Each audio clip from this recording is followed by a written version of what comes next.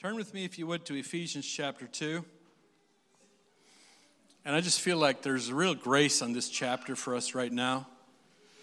And I want to talk to you about it a little bit. I'm going to start in verse 1. It says, "In you he made alive." And if you'll notice, if you have King James or New King James or one of those, "he made alive" will be in italics because the translators tried to make it read more completely. It wasn't there in the original text. So it would say, "And you who were dead in trespasses and sins, in which you once walked according to the course of this world, according to the prince of the power of the air, the spirit who now works in the sons of disobedience, among whom also we all once conducted ourselves in the lusts of our flesh, fulfilling the desires of the flesh and of the mind, and were by nature children of wrath, just as the others." How many of you know that's who we all were? Well, it is. I mean, you may not have lived into it, but that's who you were, you know. "But God, who is rich in mercy, because of his great love with which he loved us." The primary motivator for all that God does is love. "Even when we were dead in trespasses, made us alive together with Christ. By grace you've been saved. And raised us up together and made us sit together in the heavenly places in Christ." Listen, this is not something future. This is something past. It's already happened. When you received Christ, you were put into Christ. In fact, as far as from God's perspective, you were put in Christ when he was on the cross. You were in him. And if you were in him, then you are in him. You didn't lose your place. Yeah, but I sinned and I made some mistakes. That didn't take you out of Christ. Because the only thing that put you into Christ was faith.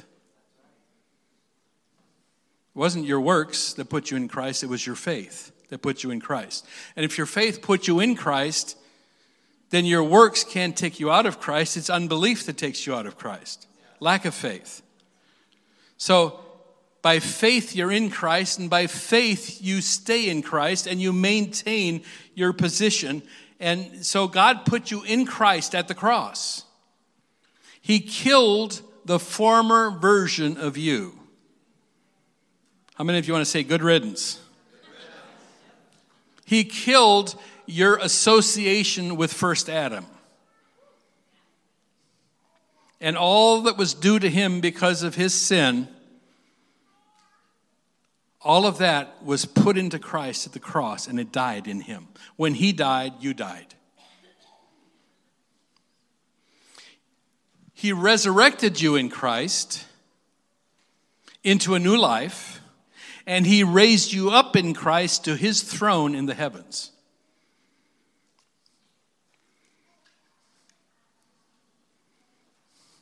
So everything that you ever struggled with is under you and Jesus' feet at this time.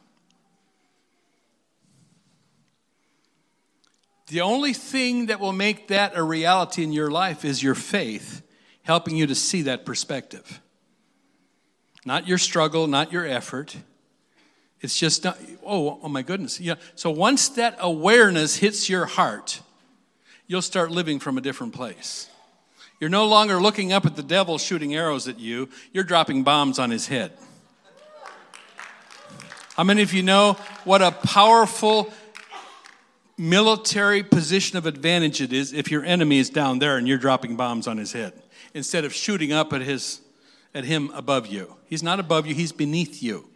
You are seated in heavenly places in Christ. It's not something you have to work for, to achieve, or to attain. It's something that already happened. It's who you are in Christ and where you're positioned. You are already victorious in Christ. Verse 7 says that in the ages to come, he might show the exceeding riches of his grace in his kindness toward us in Christ Jesus. For by grace you've been saved through faith. And that not of yourselves, it's the gift of God. Not of works, lest anyone should boast. So this isn't something you can work up. You didn't deserve it, and you can't earn it. You can only receive it and thank him for it. How do I receive it? By faith. By believing what God said. Faith is simply this. It's not a feeling. It's not some mystical quality that some people have, and I'm not sure how I can get it. That's not what it is. Faith is simply seeing what God's word says and making a choice to believe it. It's something that everyone can do because everyone's been given a measure of faith. So there's not some people, I just don't know how they can live that way, and I just don't have that thing, No. Faith is not a feeling. It's a decision. It's a choice that you make to believe what God said. God said when Jesus died, you died. God said when Jesus was buried in the tomb, you were buried. God said when he was raised from the dead, you were raised into a new life. God said when he ascended into glory, you ascended in him, and now you're seated with him in heavenly places, high above all principality and power and every name that is named, both in this age and in the one to come. That's what he did for you. It's already done. And so I wish there's a way that I could emphasize how important it is that we allow our perspective to change. Jesus said the lens of the body is the eye, the lamp of the body, right? And if your eye is single, then your whole body will be full of light. In other words, if you can see that with one single lens, one perspective that without... Well, today I think I see it, but tomorrow I see my problems, and so I don't think I'm seated in heavenly places with Christ anymore. So if your eye is single, your whole body is full of light. If your eye is evil, or we could say if your eye is fractured, so that you're seeing multiple things at the same time and you're wavering between them, that's how the enemy keeps us in defeat. But if your eye is single, your whole body is going to be full of light, and you're going to be walking in the light all the time.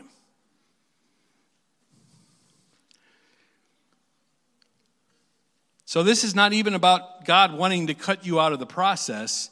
You're in the process. Your part is to believe. It's God who works in us, both to will and to do of his good pleasure. The disciples came to Jesus and they said, what must we do that we may work the works of God? And you know what he said? This is the work of God, that you believe in him whom he sent. That's your work. Your work is faith. And so, don't worry. There's plenty for you to do. But first you have to be born and grow.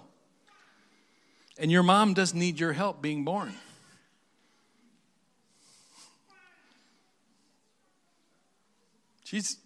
Mom's able to give birth to you without your help. Your part is not to make that happen. Your part is to allow it to happen. Just enjoy the process as much as you can. But it says we are his workmanship, created in Christ Jesus for good works.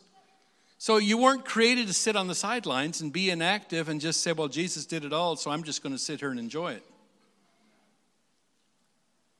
Because the kind of faith that believes in what Jesus did is an active faith. It's a faith that is powerful. It's a faith that moves. It's a faith that's dynamic. It's not a faith that's static. Listen, everything in your life needs to be constantly moving. Because things that don't move become stagnant.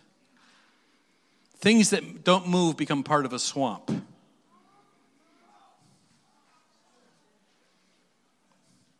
And you need to be active, not so that you can earn what Jesus already did for you, but that so you can allow him to live his life through you. Because not only are you in Christ, he's in you. There's two significant pictures in Scripture of an ark. The first one is Noah's ark. And the ark is always a picture of Christ. Well, that's the one that we're in. We're in the ark, and because of it, we have a place of refuge. We are totally safe in the ark, in Christ, no matter what devastation happens around us. But the second one is the Ark of the Covenant, and that one's in us. We're the tabernacle, body, soul, spirit, outer court, inner court, holy of holies. And that's Christ in us, living his life through us, releasing his glory in us and through us. And so not only are we in Christ, he's in us, living his life out through us. That's the works part that happens because when God begins to stir and give us a vision of what Jesus wants to do through you, it's the same thing as Jesus saying, I don't do anything except what I see my Father doing. So I was thinking about that the other day when I was reading about Jesus feeding the 5,000. You know, and people are always looking for keys. They're looking for formulas, kind of. I don't know how Jesus did that because I'd like to do that kind of stuff. Well, there's a key there to how he did it in Matthew.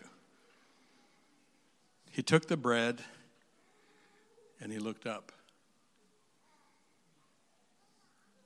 That's the key.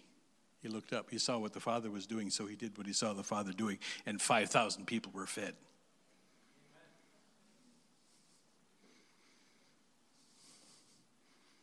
He didn't just figure out a formula and say, well, I can do that. No, he looked at what the Father was doing, and that's what he did.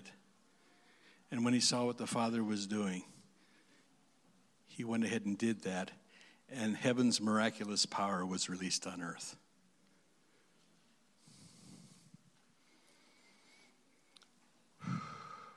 For we are his workmanship, created in Christ Jesus for good works, which God prepared beforehand that we should walk in them. I believe that was really in the middle of that prophetic download that Doug was getting this morning about the seal being broken and the scroll being opened. You know, when God unrolls a scroll, it connects to your purpose. Okay, this is what I created you for. I'm going to begin to release grace for you now to begin to live into that in your next season. That means I'm going to call you to do some things. And as you do those things, there's going to be all kinds of grace released in your life for you to be delivered from the things that you've been struggling with, for you being provided for the things that you're having a hard time finding provision for. Because grace comes to those who participate in forward motion. And the picture that I've always see for that is gravity. You know, all of us are bound to gravity, right? You know, there's this law of gravity that, you know, you weigh a certain number of pounds, and that your weight holds you to the planet. But then, you know, and that works for all of us, unless you get in a jet plane. And a jet plane, the way that it works is through the law of aerodynamics. Your forward motion releases grace for that thing to come off the ground. It's a picture of when we connect to God's purpose for our life. As we move forward in the purpose of God, we begin to live in another dimension, in another realm, where we can transcend what typically holds us to the laws of nature, and we begin to operate in a law of grace. And as long as there's forward motion in the purpose of God, you'll find yourself doing things that you weren't able to do before. But it's not just for our entertainment. It's not just because it's fun. It's because it connects to our purpose, what we were created for, what our kingdom purpose is. Listen, God didn't just create you to sit here and be happy and die and go to heaven sometime. If that was it, he might as well take you now. Okay, he created you to fulfill a certain assignment here on the planet. And the more that you press into that assignment and connect with that assignment, the more grace you're going to begin to experience, and the more the supernatural power of heaven is going to get involved with your life. Does that make sense? Not because you try to make it happen. You don't have the grace to be like a helicopter. Boy, if I can just make myself whatever, I know I can go straight up. No, you need to go forward into God's purpose for your life, because it's in that purpose that you're going to find the grace that you're looking for. Is that making sense?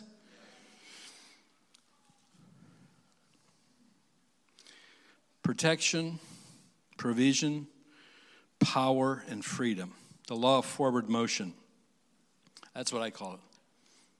I just make up my own phrases, but that's one that I use. I have an understanding of the law of forward motion when it comes to kingdom. and the grace that's released to your life for God to do things for you as you connect to his purpose that you can't make happen otherwise. And it has nothing to do with you earning your salvation. You know, the Red Sea crossing, remember Moses stretched out his rod, the sea parted ahead of them? That's what happens when you're a baby. Israel was a baby when they came out of Egypt. They were being birthed. There was a nation being birthed. So God parted the Red Sea. I remember when I was first saved, God would part the Red Sea for me.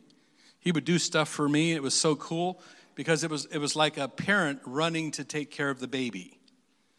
You know, all the baby had to do was cry, and here comes mommy running, right?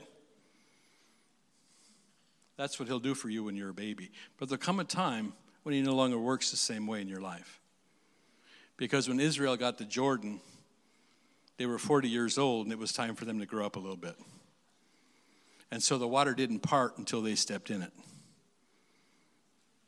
There's a new level of faith that God requires of us. As we grow and mature in Christ, he no longer comes running every time we squall, right? He expects us to begin to grow up and to respond like men and women of faith rather than a baby that all we can do is cry and mommy comes running for us. So at the Jordan River, we learn to cross like a man. It's time for us to go and begin to live into our destiny. It's time for us to cross over in faith because there's an inheritance on the other side. And the Lord's not just going to give it to us on a silver platter. We got to find our sword. We got to begin to engage in the battle. That's mine. The Lord promised it to me, and I want it. It's the heart of Caleb. I want that mountain. Give me that mountain. There's a mountain for every one of you in the land of promise, but you can't just sit there and expect God to drop it in your lap. We have to go after it, right? I mean, it'd be nice if we could, but I've never found the grace to do that.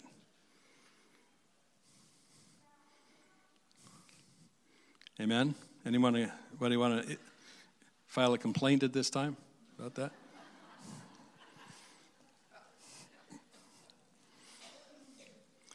Verse 11 says, "Therefore remember that you once Gentiles in the flesh, who are called uncircumcision by what is called the circumcision made in the flesh by hands, that at that time you were without Christ, being aliens from the commonwealth of Israel and strangers from the covenants of promise, having no hope and without God in the world. But now, in Christ Jesus, you who once were far off have been brought near by the blood of Christ." So now we are one body. We are one new man. So the things that divided us from people before, all of that has changed. Before we came into the kingdom, we were divided by all kinds of silly things. Well, we can't relate to those people. We can't relate to we've gone to mission fields a lot. And when you first go, you don't understand anything they say. But when you walk into one of their worship services, guess what? It's the same Holy Spirit that's here. And you realize you're one with these people. We're part of one family. Those things that divided us before don't stand in the way anymore because they have the same Holy Spirit and the same amazing presence of God that we do. And when that hits you, you begin to realize you're part of a universal family. That's phenomenal. And those divisions, those walls of separation have to come down.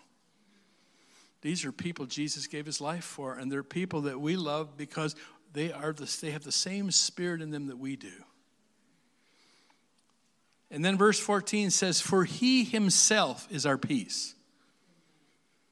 Jesus is your peace. John 14:27, he said, "Peace I leave with you, my peace I give to you, not as the world gives do I give you. Let not your heart be troubled, neither let it be afraid." Jesus is your peace. He doesn't give you peace like the world does. The world says, well, let me bring all the circumstances in your life into a place of rest, and then you can be at peace. Jesus said, no, I don't give peace that way. Me in you is your peace. Jesus in us is our peace. He himself is our peace, who has made both one and has broken down the middle wall of separation. Jesus is your peace inwardly, not as the world gives, which is circumstantially. So if you're waiting for Jesus to bring everything in your life into a peaceful state so that you can be at peace, you're going to be waiting for a long time. You can only bring peace to the world around you once you carry peace inside, because he himself is our peace.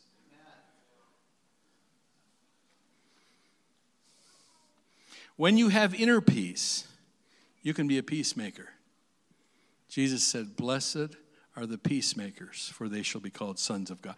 Because once you carry his tangible peace on the inside, you're going to begin to be raised up and begin to walk as a son or a daughter of God. Because once you carry peace, you can release peace. And of course, the great example of that is Jesus sleeping in the boat. And the disciples are all fearful because they didn't carry peace inside yet. And so when the storm came, they couldn't do anything about it. So they woke Jesus up, and he reprimanded them for, "What's wrong with you guys? Don't you know how to do this yet?" And then he said, "Peace, be still." And what he carried, he was able to release. And once we carry peace on the inside, we can release peace. Once you carry peace, you can go into a situation of conflict and you can release peace because you carry something tangible on the inside. And that grows in all of us as we walk with the Lord, as we walk with the Prince of Peace, and as he establishes his peace in a deeper and a deeper way experientially in our heart, we can begin to shift atmospheres through the peace that we carry. And so some of the circumstances and some of the situations and, challenging relationships and all of that we're asking Jesus to take care of for us, he's actually wanting to equip us to be part of the answer. Listen, I found out a long time ago that your prayers are a lot more effective if you're willing to be part of the answer to your own prayer. Amen? If you can pray all your life for the Lord to send somebody to answer your prayer, and if he's chosen you to be the solution to that thing, then you're going to have to start moving forward in response and obedience to what the Lord has established in you and begin to release that into your circumstances. Because he first wants to birth in us what we want to see in our world. Look at your neighbor and says, "You're the answer."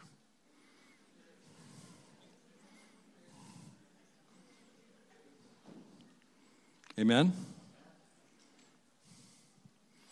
Verse 15 says, "Having abolished in his flesh the enmity," that is the law of commandments contained in ordinances, so as to create in himself one new man from the two, thus making peace. And that he might reconcile them both to God in one body through the cross, thereby putting to death the enmity. This is a big deal. And it's going to become even a bigger deal.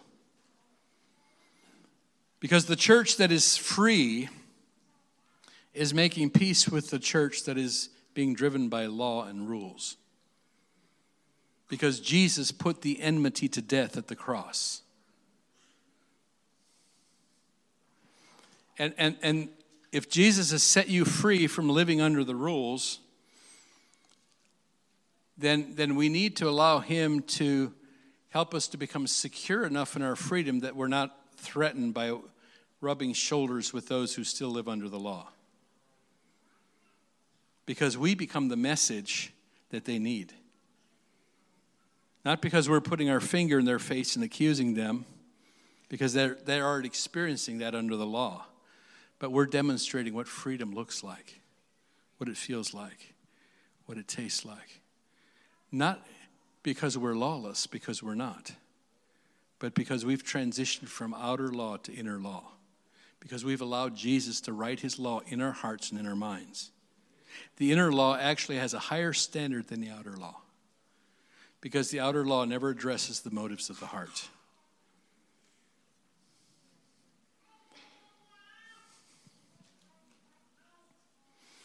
Christ has destroyed the enmity. You don't have to do it.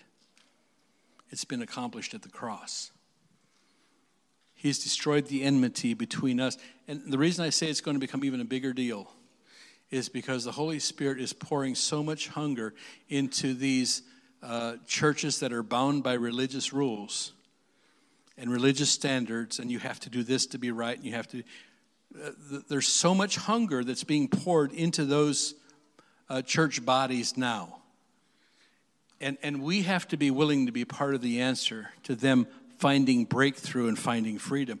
And it's not our job to tell them, well, you have to get rid of this, and you have to leave this. That's not our job. There's only one head of the church. You know who that is?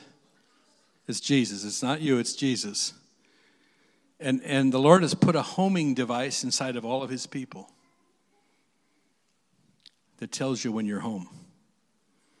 And it's not our job to go tell anybody, hey, you need to come worship where I do. That's not our job. If they already have a church family, our job is to bring them life. Our job is to pour truth into them that helps them find the freedom that we've found. Our job is to love them where they're at. Our job is to help them be encouraged where they're at. Our job is to demonstrate to them the love that Jesus has for them by allowing him to love them through us. Amen? And that's something that has been a stumbling block for so many people, is thinking, well, if they came and worshiped where I worship, then they'd be okay with God. No, that's not true, because God's not. The Lord in 1 Corinthians 12 it says God designed the body. God is the master designer that sat down and he designed the body and who's supposed to fit where and how they're supposed to function and what their role is. God designed all of that. That's not our job. So we need to allow the homing device that Jesus put into all of his people to function and to let people know. And when people are free to do that, then they'll know when they're home.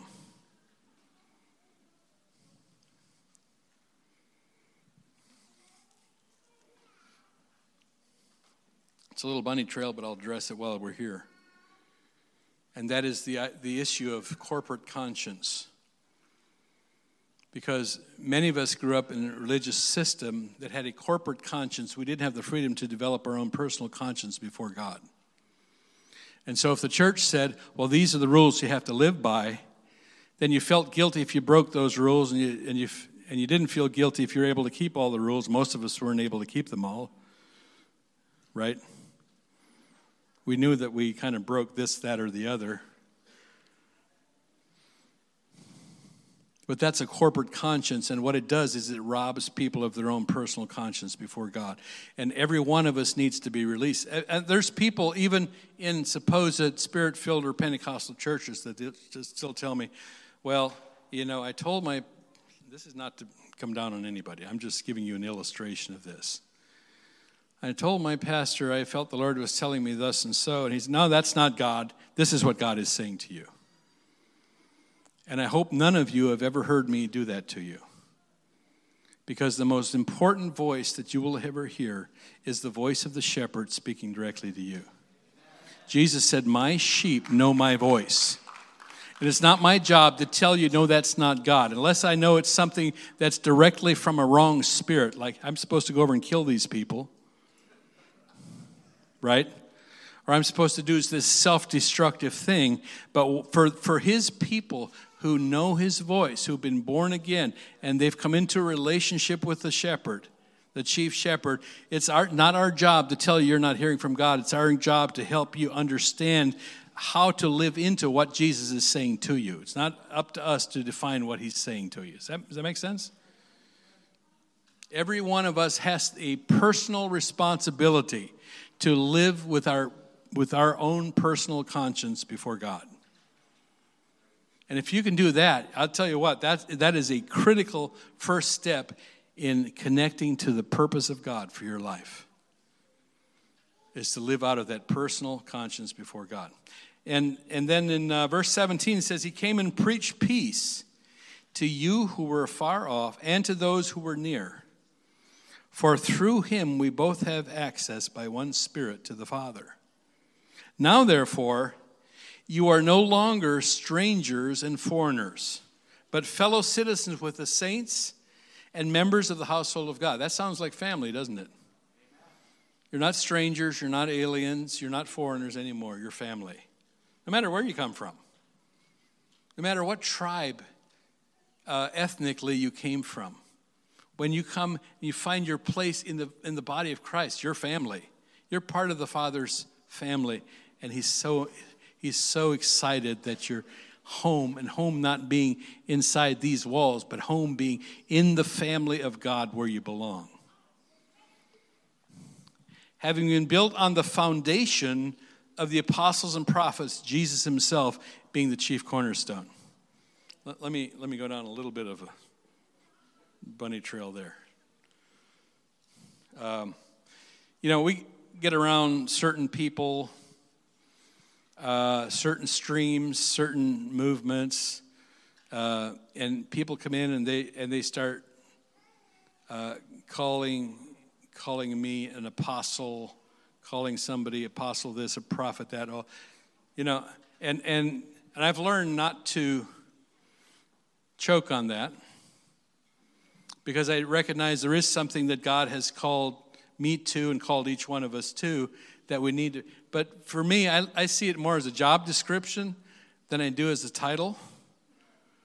And so don't gag on that. Don't choke on that. Some of you are called to be apostles. Some of you are called to be prophets. That's not a title that makes you better than anyone else. If anything, it's a commission to serve at a deeper level and to lay down your life as a foundation for others to build on. There's a price that's required to walk in those assignments in the kingdom. That's why it says that the foundation is of apostles and prophets. They're the ones who are required to lay down their life as a foundation stone for others to be built on. It's not that they're on top of the pile, of some kind of a kingdom hierarchy ordering everybody what. That's not how it works. God's given them incredible authority when they're functioning in their assignment, but that's not because they're called to be dictators in the body. It's because they're called to lay down their lives to serve you so that you can live into your kingdom assignment in Jesus' name. Amen? But if you want to know how to address me, are you paying attention? I don't want you to forget this. If you want to know how to address me, I'm Yuri. Yeah. That's who I am. Remember that? Jesus Christ himself being the chief cornerstone. We heard prophetic brother Alan Arrowwood say, that's how we know that Jesus was a Native American, because right here it calls him chief cornerstone.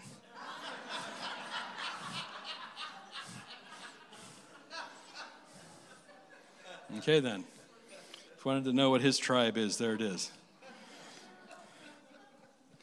In whom the whole building, being fitted together, grows into a holy temple in the Lord, in whom you also are being built together for a dwelling place of God in the Spirit. So, we meet inside these walls, so it's a special place because here's where we meet. But the real building, the eternal structure, is the structure that happens when we come together. And we're all living stones in his temple. And he comes and inhabits the place with his own presence. And this becomes the holiest place on earth because it's where the glory of God dwells. This becomes the most amazing place on earth because this is where the government of God functions. This becomes the most intimate place on earth because this is where Jesus is communing with his bride. When his presence comes, some of you were here last Sunday morning when we had the holy presence of God at this altar, that without music, people were just down here worshiping because of the awesome presence of God.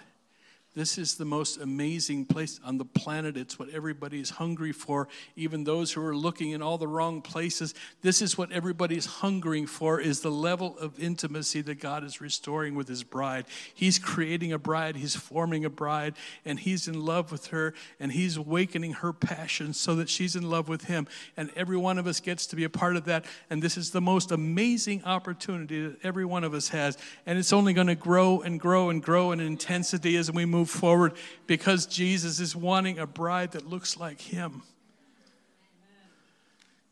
I can't explain it all to you because I don't understand it all myself. But I know this, and I hope none of you chokes on this, because this is pretty intense stuff. But I know that the Lord has never promoted interspecies marital relationships. In fact, he kind of forbade it. And yet we who are human are called to be the bride of the Son of God. And I think this is what John saw when he said, "Beloved, now are we the sons of God. It has not yet appeared what we shall be. But we know that when he appears, we will be like him, because we will see him as he is." We're called into an amazing, intimate, bridal relationship with the Son of God himself. Total intimacy, not just unity. Unity is awesome, but union. The Lord's going to take us beyond unity to union with the Son of God himself. And that's so amazing. There is another religion on the planet that can hold a candle to a living relationship with Jesus, with God the Father through his own Son.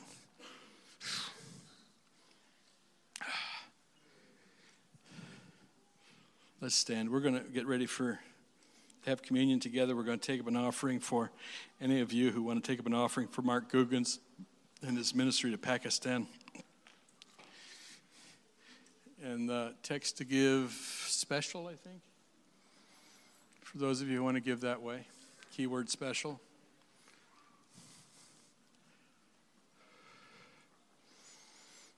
Father, we're so grateful for the opportunity that you've given us to be called your own sons and daughters.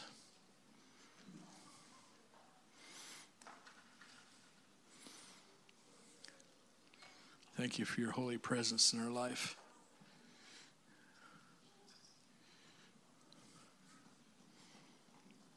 Today, Father, let the revelation hit every person in this room of the significance of what we carry. That in the same way as Israel, when they carried the ark into battle, they never lost a battle. That when we carry your presence into every circumstance, every place of conflict, every place of challenge in our life, we are more than conquerors through you who loved us. No matter what we face, no matter what we endure, that we get to live with complete inner peace and total intimacy and union with the Creator of the universe. That we never have to be a victim of any circumstance that befalls us or any conflict that surrounds us because of the one who lives within us. Today, Father, I ask that you, by your Spirit, would help every person in this place to see what total victory looks like in their own life and in their own family. And that you would help every one of us to see what the Father's doing. That you would help every one of us hear what the Father's saying. So we're set free from our own ideas about how to make all this stuff happen. But we get into a flow of anointing and inspiration and creativity that comes from the throne of God. So, Father, I ask for families that are represented here, where there's so much division and hurt and conflict and betrayal. I ask for healing to come in Jesus' name. That you would tear down the middle wall of partition between those who can't even stand each other. And that you would bring a union in families that's the answer to so many years of prayer and faith in trusting you. That you would begin to unroll the scroll that you have written for every family represented here.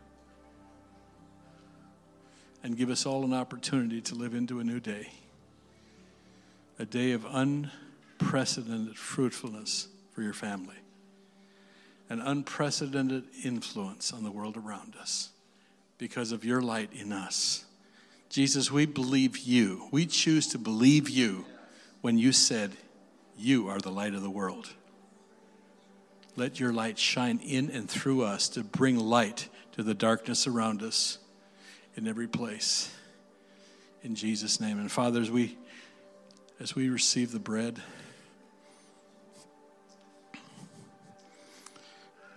Jesus, you said, take and eat. This is my body.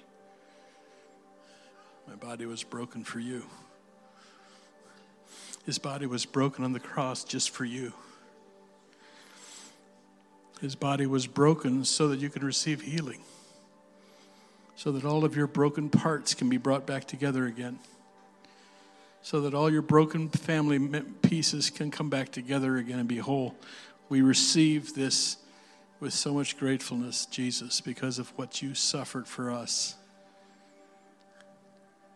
Thank you for paying that price for us. And as we drink this cup, you said, this is the new covenant in my blood. Thank you for destroying every lesser covenant that bound us, that restricted us, that held us in darkness in any area. Thank you that through the blood of Jesus, as we receive this cup, every other contrary covenant is broken in Jesus' name, and we're released into a covenant of life through the one who loved us so much. We thank you for doing that for us, Jesus.